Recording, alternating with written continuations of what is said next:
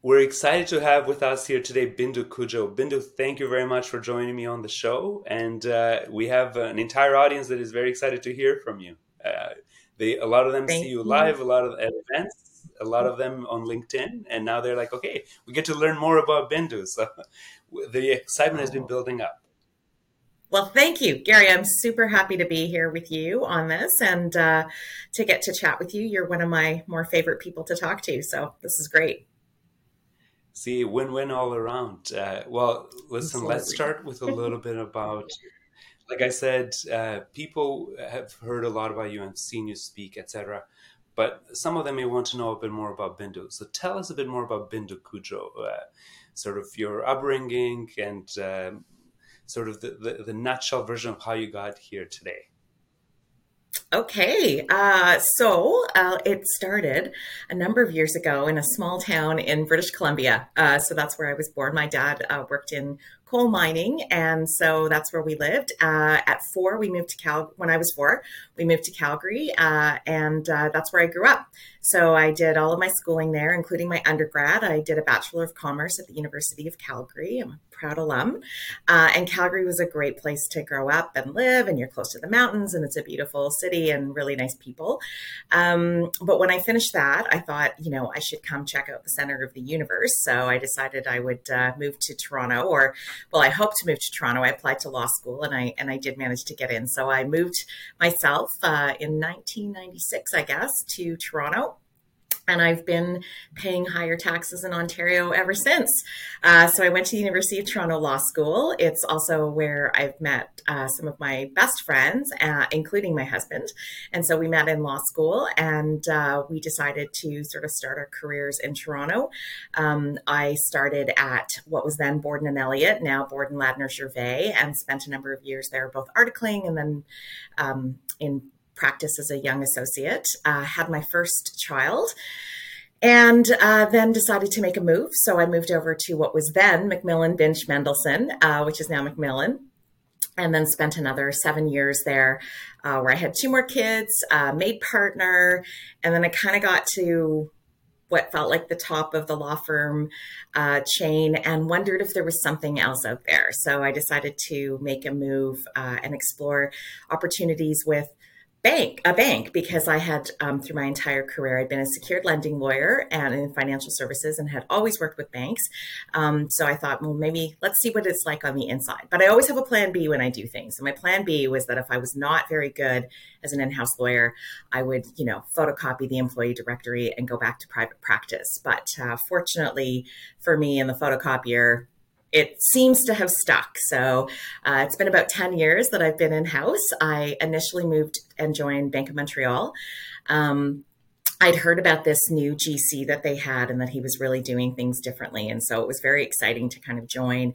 I joined a senior counsel, loved the opportunity to go deep with my clients, which I then soon started to call my colleagues, and to really learn about not only solving the legal problem, but also looking to see like were there systems problems or an opportunity to fix a process or to do things. And so that kind of holistic view of what I could help my colleagues do really inspired me, and I think was kind of the foundation for where I moved from role to role. So I had a number of different roles when I was at BMO, including to be the chief administrative officer, which was really quite a privilege. I got to work very closely with the general counsel, sort of as his right hand, and covered a variety of things that were outside of the law. So all kinds of new learnings, a little scary because, I don't really keep a budget at home, and suddenly I was responsible for the budget for the entire group.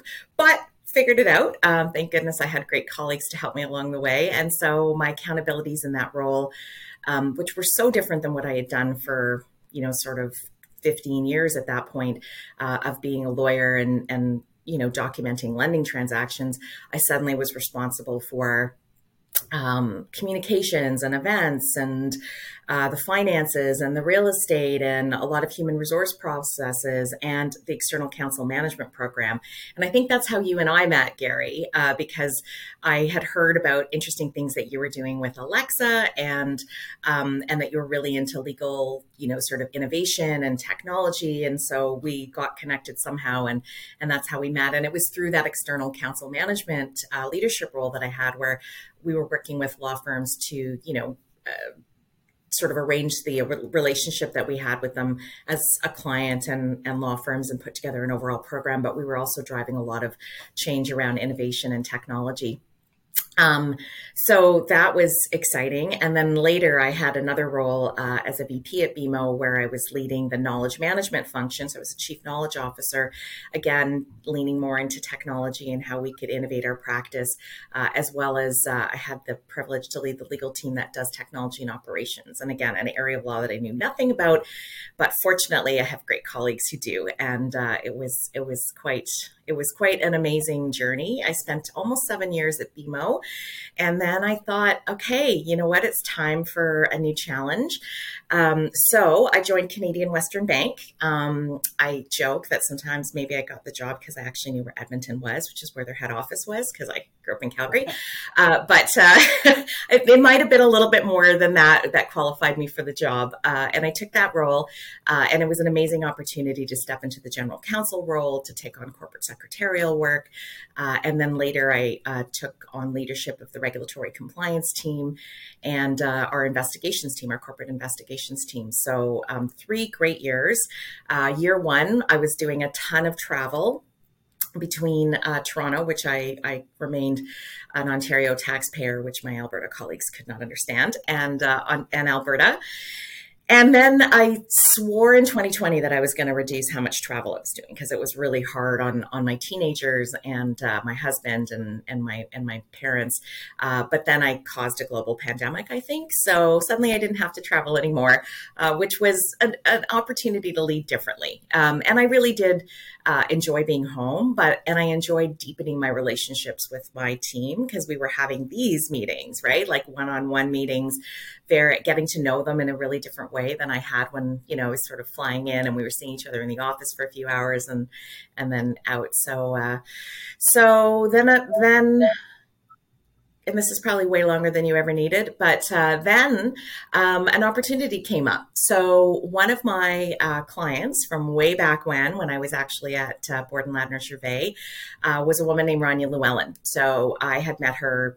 We figured it out 20 years earlier, and we had worked together on a couple of files. And then I had, admired her through her career, and we kept in touch. And then as she stepped into her new leadership role as the CEO of Laurentian Bank, we were remaining in touch, but we started to talk a little bit more. And anyways, when she decided that she wanted to make some changes and perhaps bring in some new talent into leading her legal and compliance functions, I put my hand up, and the rest is history. So I joined Laurentian Bank in February of 2022. So I'm almost coming up to my year anniversary, and it has been quite a ride.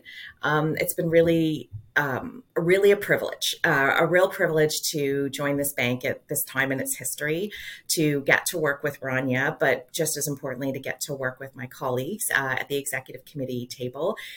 It's fun to come in sort of at the start of an organization, which is 176 years old. So like it's not a baby, but the sort of a restart of where we're at. And so it's been wonderful.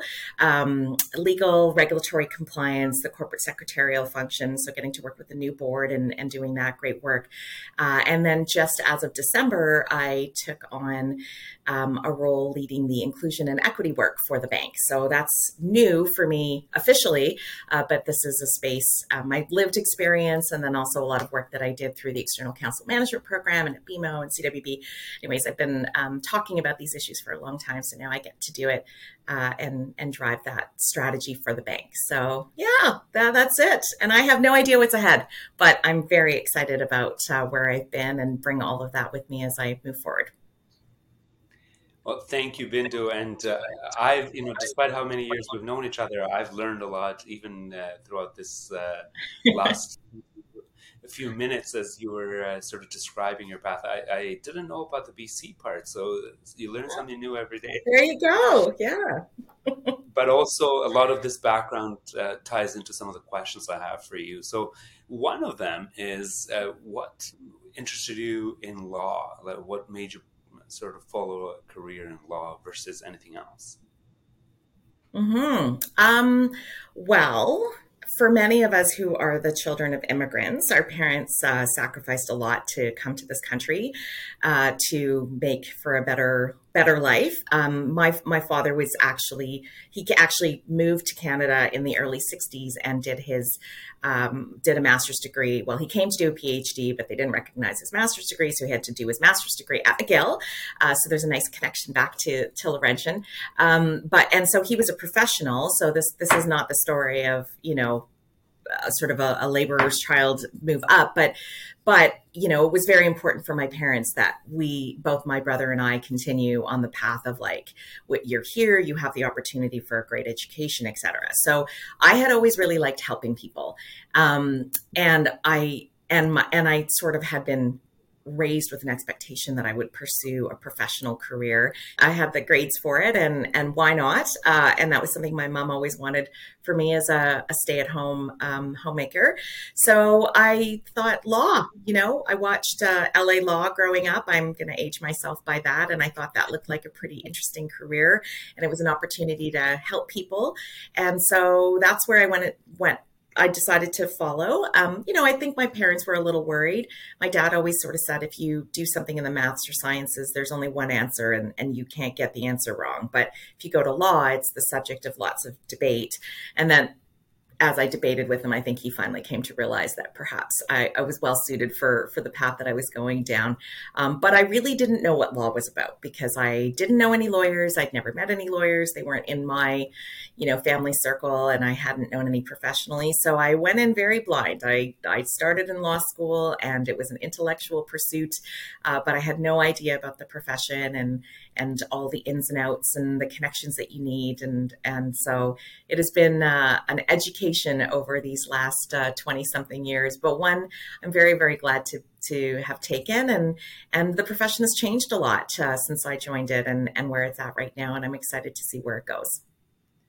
Well, and Bindu, it's interesting because so many of us got ideas about law from shows, and whenever you see law in shows, it's all about litigation, saying "No, Your Honor," and and it's funny Yes, how different our real day to day is like. It reminds me of those memes that is like what I thought my life was going to be like, what it's actually like, and it's really absolutely. that Absolutely.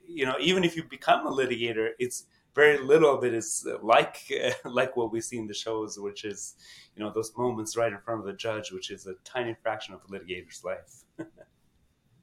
Absolutely. Yes. When you try to explain it to somebody else what you do all day, and when I was in private practice, I was like, well, I revise documents, I read documents, I revise documents, I take some calls. But now in my job, it's a little bit less lawyering. And, as I had children at home during the pandemic, they often remarked, they were like, all you do is talk on the phone all day long. And I'm like, but the people on the other end often listen to what I have to say, as opposed to you guys, where that hearing is optional. So, but yeah, it is. It's nothing like I imagined it, and it's more than I could have imagined. So I guess that's a good thing. I love what I do. So Bindu, you've had a very interesting career, and one that a lot of our readers and rather watchers and listeners will curiously listen to. Uh, who would be three people that influenced your life, your career? And I'm limiting it to three only because I know there have been many, and you could go up to three or less. Absolutely. Well, I think I have to start at the beginning. So I would say, probably my parents, if I could group them together. My dad, for the adventure to leave India in the early '60s to come to this place that he'd never been. And he had come from very humble beginnings, and for him to kind of pursue education as he did and then make a whole life for us was inspiring. And my mother similarly. So she was very young, left India to move to northern Quebec, because my dad at the time was living sort of on the border of Labrador and Quebec. And for her to have that sense of adventure, I think that's been a huge influence for me, that, take calculated risks, but take risks, follow adventure. And so that's been very inspiring. I would say a second person was probably pretty early in my legal career. And I was thinking about him actually recently. It's a lawyer named Simon Scott, and he was probably nearing retirement, or certainly later in his career when I worked with him at Borden and Elliott BLG. But he taught me a lot about lawyering, about, sort of the balance or perhaps the imbalance of law and life that happens. And I learned a lot from him. He was always a gentleman, at least to me. And he took a lot of time to sort of teach me what he knew, and somebody who was very different from him, right? So he introduced me to clients, and he sort of showed me his work, and I learned a lot from him. And then probably the more recent one would be Simon, who I've referred to before, Simon Fish, the general counsel for BMO, and just everything that I learned from him about how to practice law, how to be a general counsel, how to professionalize this function, how to think big picture, how to say yes to things, right? So there was no opportunity, there was no kind of work that might be emerging or nascent in the bank that Simon wouldn't put his hand up to take on. And that's been really, I think, a trademark or a hallmark of my career, both at BMO, but then since, is to say, okay, like, we'll figure this out. We're smart people. We know how to think, and we know how to work hard and how to work smart. So we will do that. And so Simon has been, he was an inspiring leader when I worked with him, and he's been a tremendous mentor since I've moved on. And so, yeah, I think those are three I could pick out. I mean, should probably mention, people like my husband and all sorts of other folks. And my husband has been very influential and very inspiring to me through our time together. But those are the three I would put out there. So I actually snuck in four, Gary. You're welcome. And Or I knew five. I had I to don't know. limit you, otherwise this list would have been far lengthier. That's why I said three or less. I'm not good with and, following uh, directions. and and it's actually just an attribute to a career, a stellar career, that and naturally there will be a lot of people in it. But you've certainly taken Simon Says to a whole new level with two influential Simons in your life. That's true. Oh, yes. Um, so, Bindu, I have a question that I know a lot of our audience would be really interested in. You are I'm sure there have been a lot of important lessons in your life, but what would be one that you would share with our audience to say, here's one important lesson that I really learned that one should learn throughout their life, and it would be important to you in your careers, in your work, in your personal life, whatever it may be. What would be one to pick? And I'm really limiting you to one now. Okay. I will follow your instruction. I think the lesson is to be curious. Wherever you are, whatever you're doing, whatever point in your life is, I think it's a timeless lesson.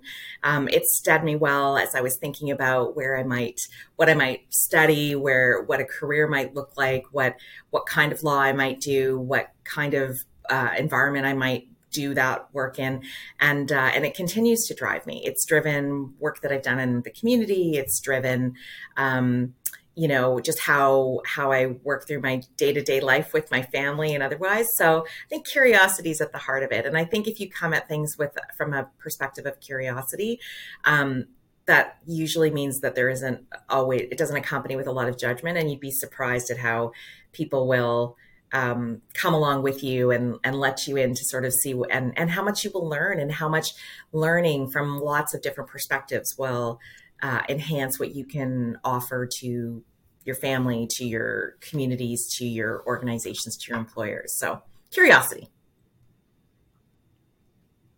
And I will give you an opportunity to add a bit more with some tips later on. But I wanted to make sure we structure in such a way that our audience gets their trickling effect of lessons throughout the entire session.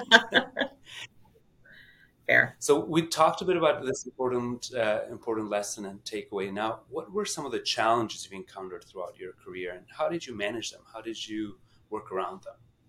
And Yeah, now I've given challenges versus challenge because I know it's been more than one. That's for sure. it has. There have been challenges. So I will say my challenges have been probably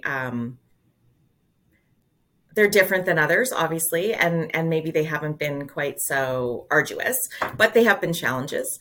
I'd say professionally, one of the challenges has been just not really knowing how the profession of law worked and not knowing lawyers and not having a network. That was a hurdle to overcome, which felt both compounded by the fact that as I was trying to move into the Toronto legal market, I wasn't from here. But not only was I not from here, but as a woman of color, that also made me really sort of feel like an outsider. And so that was a challenge that I partly had to get over myself, but I also feel like the profession has come to being a lot more welcoming towards diversity in a true sense that might have made my start in law, had it been 10 years later, a little bit different than it was when I started as an articling student in 1999. So I think, getting to understand the industry, like the legal industry, and that those were challenges. I think another huge challenge for me was I wanted it all. I wanted to have a family. I wanted to be married. I wanted to have a relationship. I wanted to have children, and I wanted to have a big career. And it felt like there weren't a lot of role models at the time who did those all three things at the same time. And so I felt like, there were times where I really had to kind of forge a path.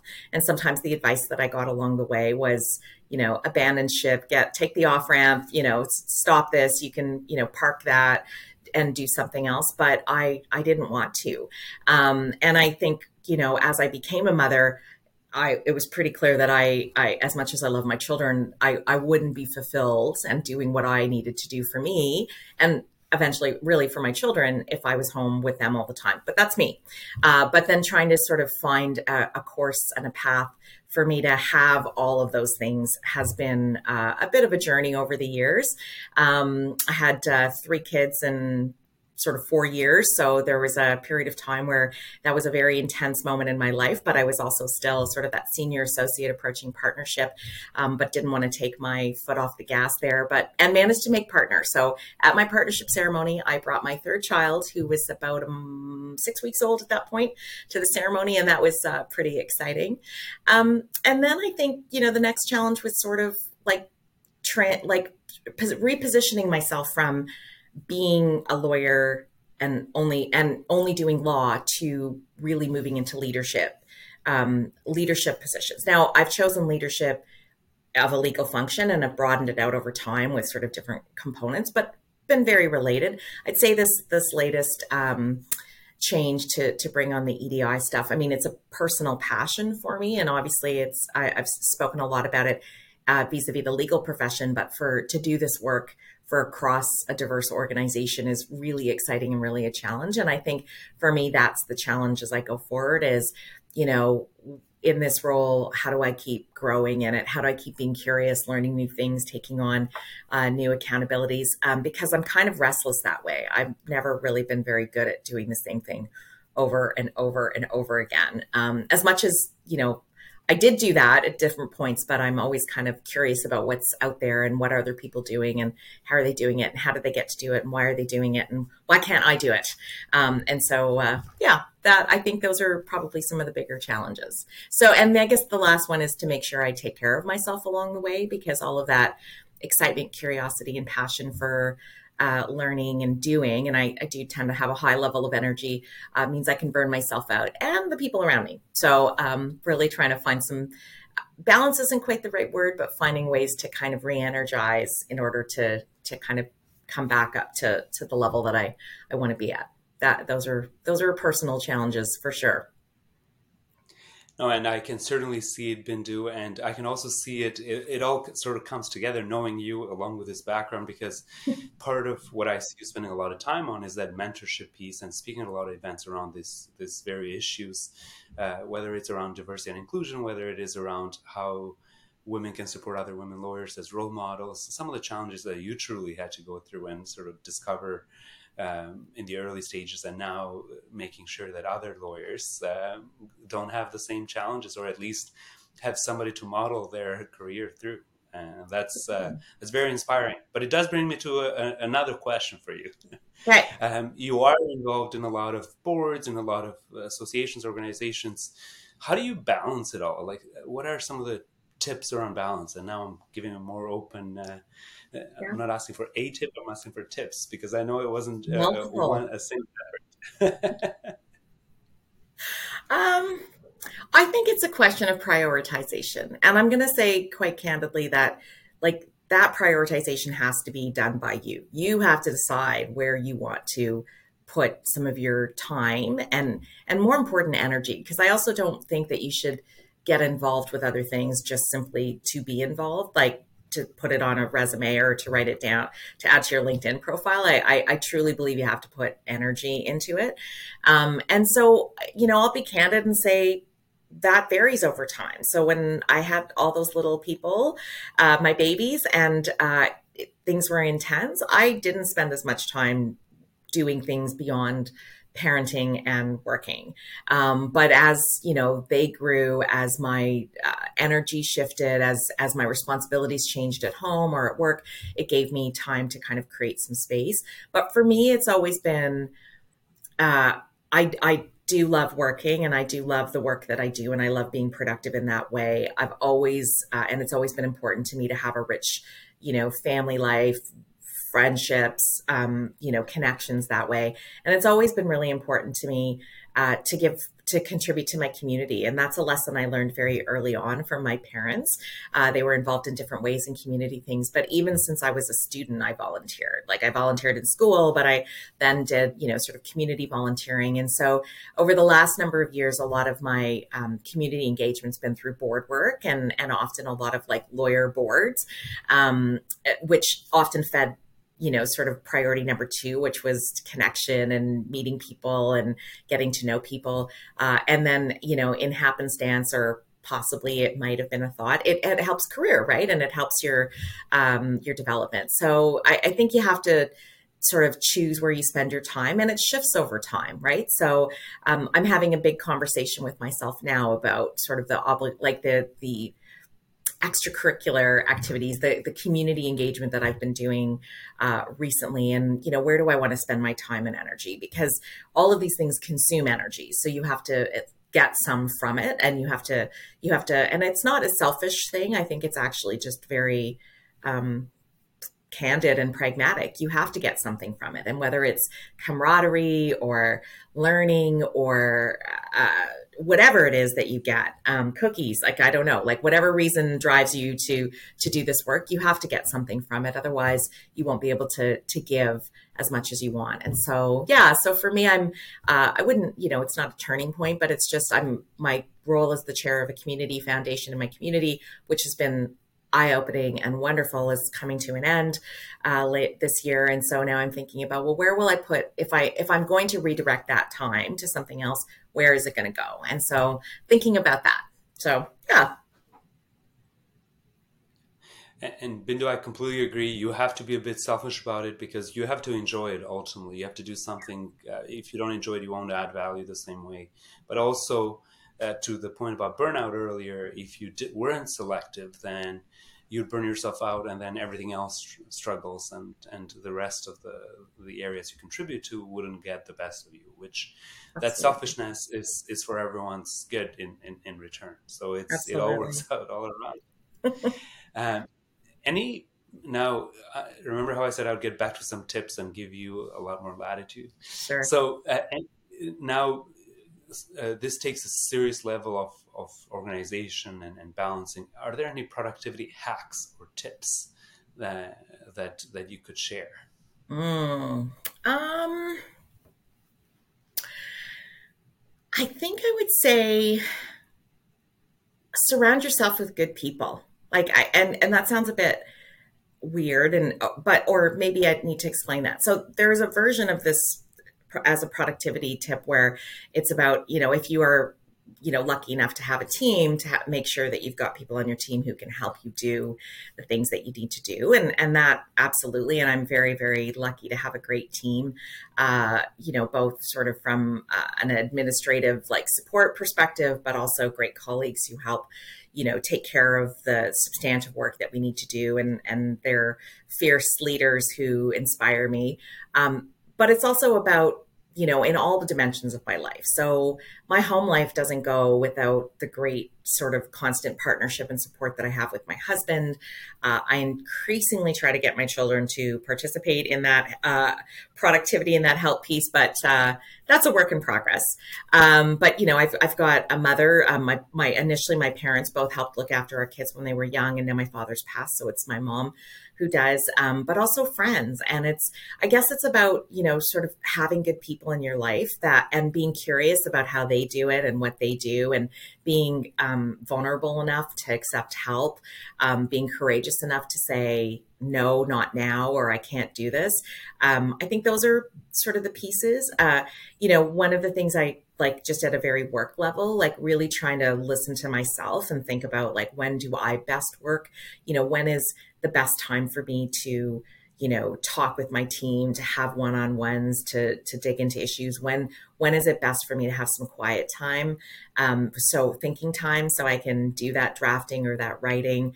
And I think the other piece that I would say that I've really learned over the last number of years is that sometimes you just need to sleep on it. Like, I think when I was really early in my career, one of the things I really prided myself on was my like response time, that like, you sent me an email, I was responding to it right away. But one thing I learned actually from Scott, the first Simon, was that sometimes it was better to just, sleep on it and come back to it the next day, or come back to it in a couple of days, because maybe you just needed to like let it marinate and think about it. And as I've advanced in my career, and as the nature of the matter of things that often cross my desk as the chief legal officer, the GC, sometimes thinking about it, pausing on it, letting it sort of soak a little bit is the way to go. And I think that sometimes that's one of the things that I've learned, even as we sort of deal with our inboxes and the never ending number of emails, is that sometimes if you just let it sit for a little while, it resolves itself. So the great lesson of vacation is, if I weigh in while I'm on vacation into something, usually I just create a whole bunch of work for myself, but it's amazing what happens and how it can empower your teams and the people that you've asked to support you if you just let it be. And if it's really important, it'll keep surfacing. And if it's really important, somebody will text you about it, but letting that go. And I think the same thing happens even in the day-to-day when I'm not on vacation, that there's times where things just need to kind of sit. So I hope those are helpful lessons from an old Very person. much so. Yeah. Now I know you're just fishing for compliments. I know you're not. So but on that note, being that it's not too far, that you were your early stages of the career were not too far away, because you are not old. Thanks, Gary. What advice would you give yourself starting out um, in your career? Because a lot of the people that are listening and that even that are attending the sessions are lawyers, and they're new to their careers. So sometimes when you say, here's some advice I'd have given myself, and I know being curious will really resonate, but is there anything else you Mm-hmm. would say to lawyers starting out? I'd say yes. Just say yes. You know what? Like, there's very little that we can ever undo. And I think one of the terrible tendencies of lawyers is to say no to everything. Somebody asks if they want advice, and the advice starts with no. It starts with the litany of 1,000 risks. And that's actually what we've been trained to do as lawyers, right? I always use the word catastrophizing, but we're really good at imagining everything that can go wrong. And in fact, we're very much rewarded for imagining everything that could go wrong. But what if it worked? Like, what if it was successful? And so say yes. Somebody asks you if you want to get involved in something, say yes. And then figure it out after. Don't disappoint people, don't let people down, but say yes. When there's a new job, somebody asks you to take on a new job and you might not know everything or you don't even know what the job might be, say yes, you'll figure it out. And I think that's been, and be curious and go into it and accept that you might not get it right the whole way along, or it might not be perfect. Again, another challenge that I think a lot of lawyers have is that we have such a drive for perfection that we're afraid to be wrong, to need course correction. And so sort of letting go of some of those things I think are really are really healthy, and they're healthy for you, like from like a mental health perspective. They're healthy from a development perspective because you learn a lot from times when you don't get it perfectly right. I always sort of say, like in high school, I had, was doing fairly well. I had an English teacher and I had the same one for 3 years. And so at some point, my papers I was getting no feedback on them. I would just get an A at the top. And I think, she read them in the first couple. And then after that, she just assumed it was going to be fine. But when I got to grade 12, I had an English teacher, Mr. Lianzi, and he gave me a D on my first paper. And I was freaking out because I don't get Ds. Like, what is going on here? But I learned so much from that experience. I mean, I was scared to death that he was going to tank my university career, of course. But I learned so much because he cared. He gave me the feedback. He showed me ways to improve. He challenged my thinking. He caused me to think about things a little bit differently and bring in different perspectives. And I always sort of take that lesson away that, while it's great to get a thumbs up from people and good job and to, feedback is incredibly valuable, and it can really, really add to your arsenal of skills. And I really try to take the time to give feedback to other people. I'm not certainly always, want it, but I think we can only get better by doing that. So, I think sometimes not being perfect in the first instance, having an opportunity to keep practicing and evolving and getting better, developing habits around that, and having the courage to do that is really important. All right. So, Bindu, as you know, there are a lot of myths in the industry, and I joked earlier, and I said a lot of the lawyers decided to go into the career by just watching, and most recently, some of the new lawyers watching Suits, perhaps. But what is the most common myth of your job or industry, would you say? I think from a perspective, Other than knowing that it's not like in Suits and all, like your yeah, honor this and your honor that and strictly court. absolutely. um, you know what? I think the most common myth of both for law and for banking is that it's really complicated. And that might sound weird, but I think at the end of it, right? And the thing that's attracted me to both law and banking is that we're there to help people through tough things, like the most complicated things that they might go through. So if I think about it, I was always a transactional lawyer, but you can think about it through litigation or a dispute. It's when the stuff gets hard, that's when the lawyers kind of get called in, right? To document the nuances of a transaction, to help through a dispute, to help negotiate a settlement. And the same thing is true with banking, right? It's often good things. It can be good things, but they're complicated things, right? How do you get a mortgage for your home? How do you invest your money so you have a retirement plan? So, I think there's a sense of like, oh, it's really, really complicated, but I think it always comes right down to the very simple, like, to be in these professions, you've got to really want to help people, right? And I think if you come at it from that perspective, it's not that difficult. Like, what are we trying to get to? We're trying to help our customers get to their objectives. We're trying to help our clients as lawyers get to reach their objectives and their goals, right? To settle this dispute, to close this deal, to get to actually doing business and not being stuck at contracting or whatever it is. So I think that's a common myth, that it's really, really complicated. We have to know a lot of different things, but it's pretty simple when it comes down to it.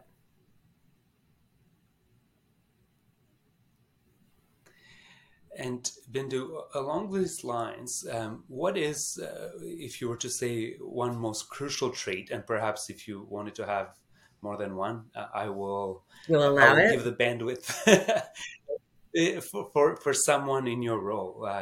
The just really thinking, because there may be lawyers out there in private practice or in house that are thinking of similar careers. Yeah. Um, I think one of the things I'm most proud of and has probably really guided a lot of my success or been the base for my success is my ability to kind of deal with ambiguity, right? So the answer isn't clear. The path, there isn't a clear path in front of us. There isn't only one way to go. There's lots of different dimensions to this, right? So in the role that I'm in, there's legal risk and rep risk and people risk because people feel bad about the thing that's happened and they've got a lot of emotions about it. And how do we navigate our way through? There's risks to take. Which risks are we willing to take? Which ones are we not? There's kind of the ethical or the conduct perspective, right? Like what's the right thing to do, even if there was a path forward that maybe more palatable in some ways. Is it what we ought to be doing? Is it true to who we say we are, our values? And so I think that's probably the piece that keeps my job really interesting, really exciting, really hard, but being able to kind of stay clear-eyed in ambiguous situations and not panic, I think is something that I've been pretty good at. I'm not saying I never panic, but I think that sort of comfort with ambiguity is a trait that has really served me well to date. And I think it is really, you want that calm person. You want somebody to be calm when the chaos is ensuing, right? And I think, when I can do that for my team or for my colleagues, or sometimes even my family, then that's that gives confidence, and it's how we get through the hard stuff, right? So we can get to the good stuff. And I must say, Bindu, I know that we were both part of a session through Women General Counsel University around lawyer as an in-house counsel as an entrepreneur, and I think the same thing applies to private practice. Yeah. Ambiguity is just a critical part of it, and we can never eliminate it, and we just have to know how to manage it in order to do that work effectively, whether in-house or in private practice. Yeah, yeah. So Bindu, I'll pivot to something else, Okay. and it's what we call our rapid fire questions.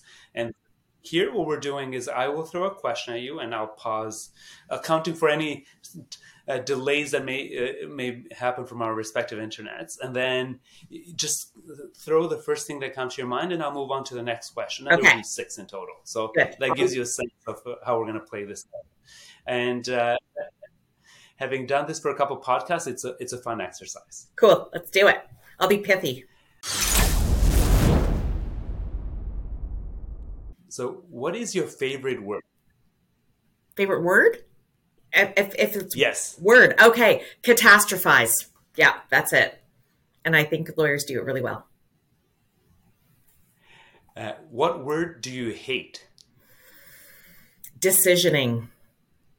One makes a decision, one decides, one does not. There's no thing as decisioning.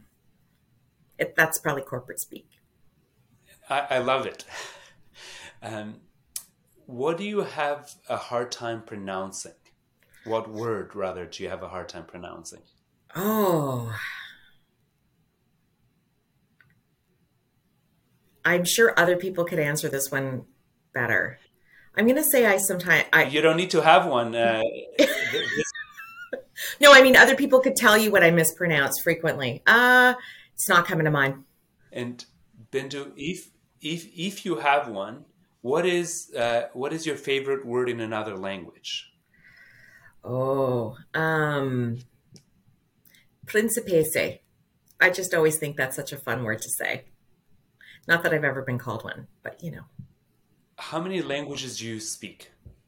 Sadly, only one fluently. I know a little bit of the language my parents speak called Telugu, and I'm working hard on my French. And no need to be sad about it. This is an uncommon answer on the podcast. It's and part of it is in getting to know you.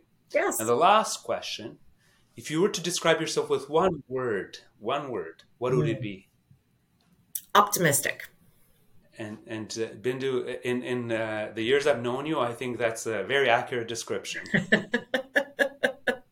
Bindu, I appreciate you taking the time to join us today. I know that there's the audience will be really looking forward to this coming out, and it'll come out in short order, and it'll be a lot of lessons packed into a short period of time. But I think it's for a lot of the listeners, it'll be lessons that they've been seeking in many ways, and really getting them in a concentrated fashion. What better way than to listen to Bindu Cudjoe? Thank you, Gary. This was a lot of fun and a real honor to be invited to join you today. So thank you for your great questions, and look forward to seeing you again soon. And I hope this is valuable for folks.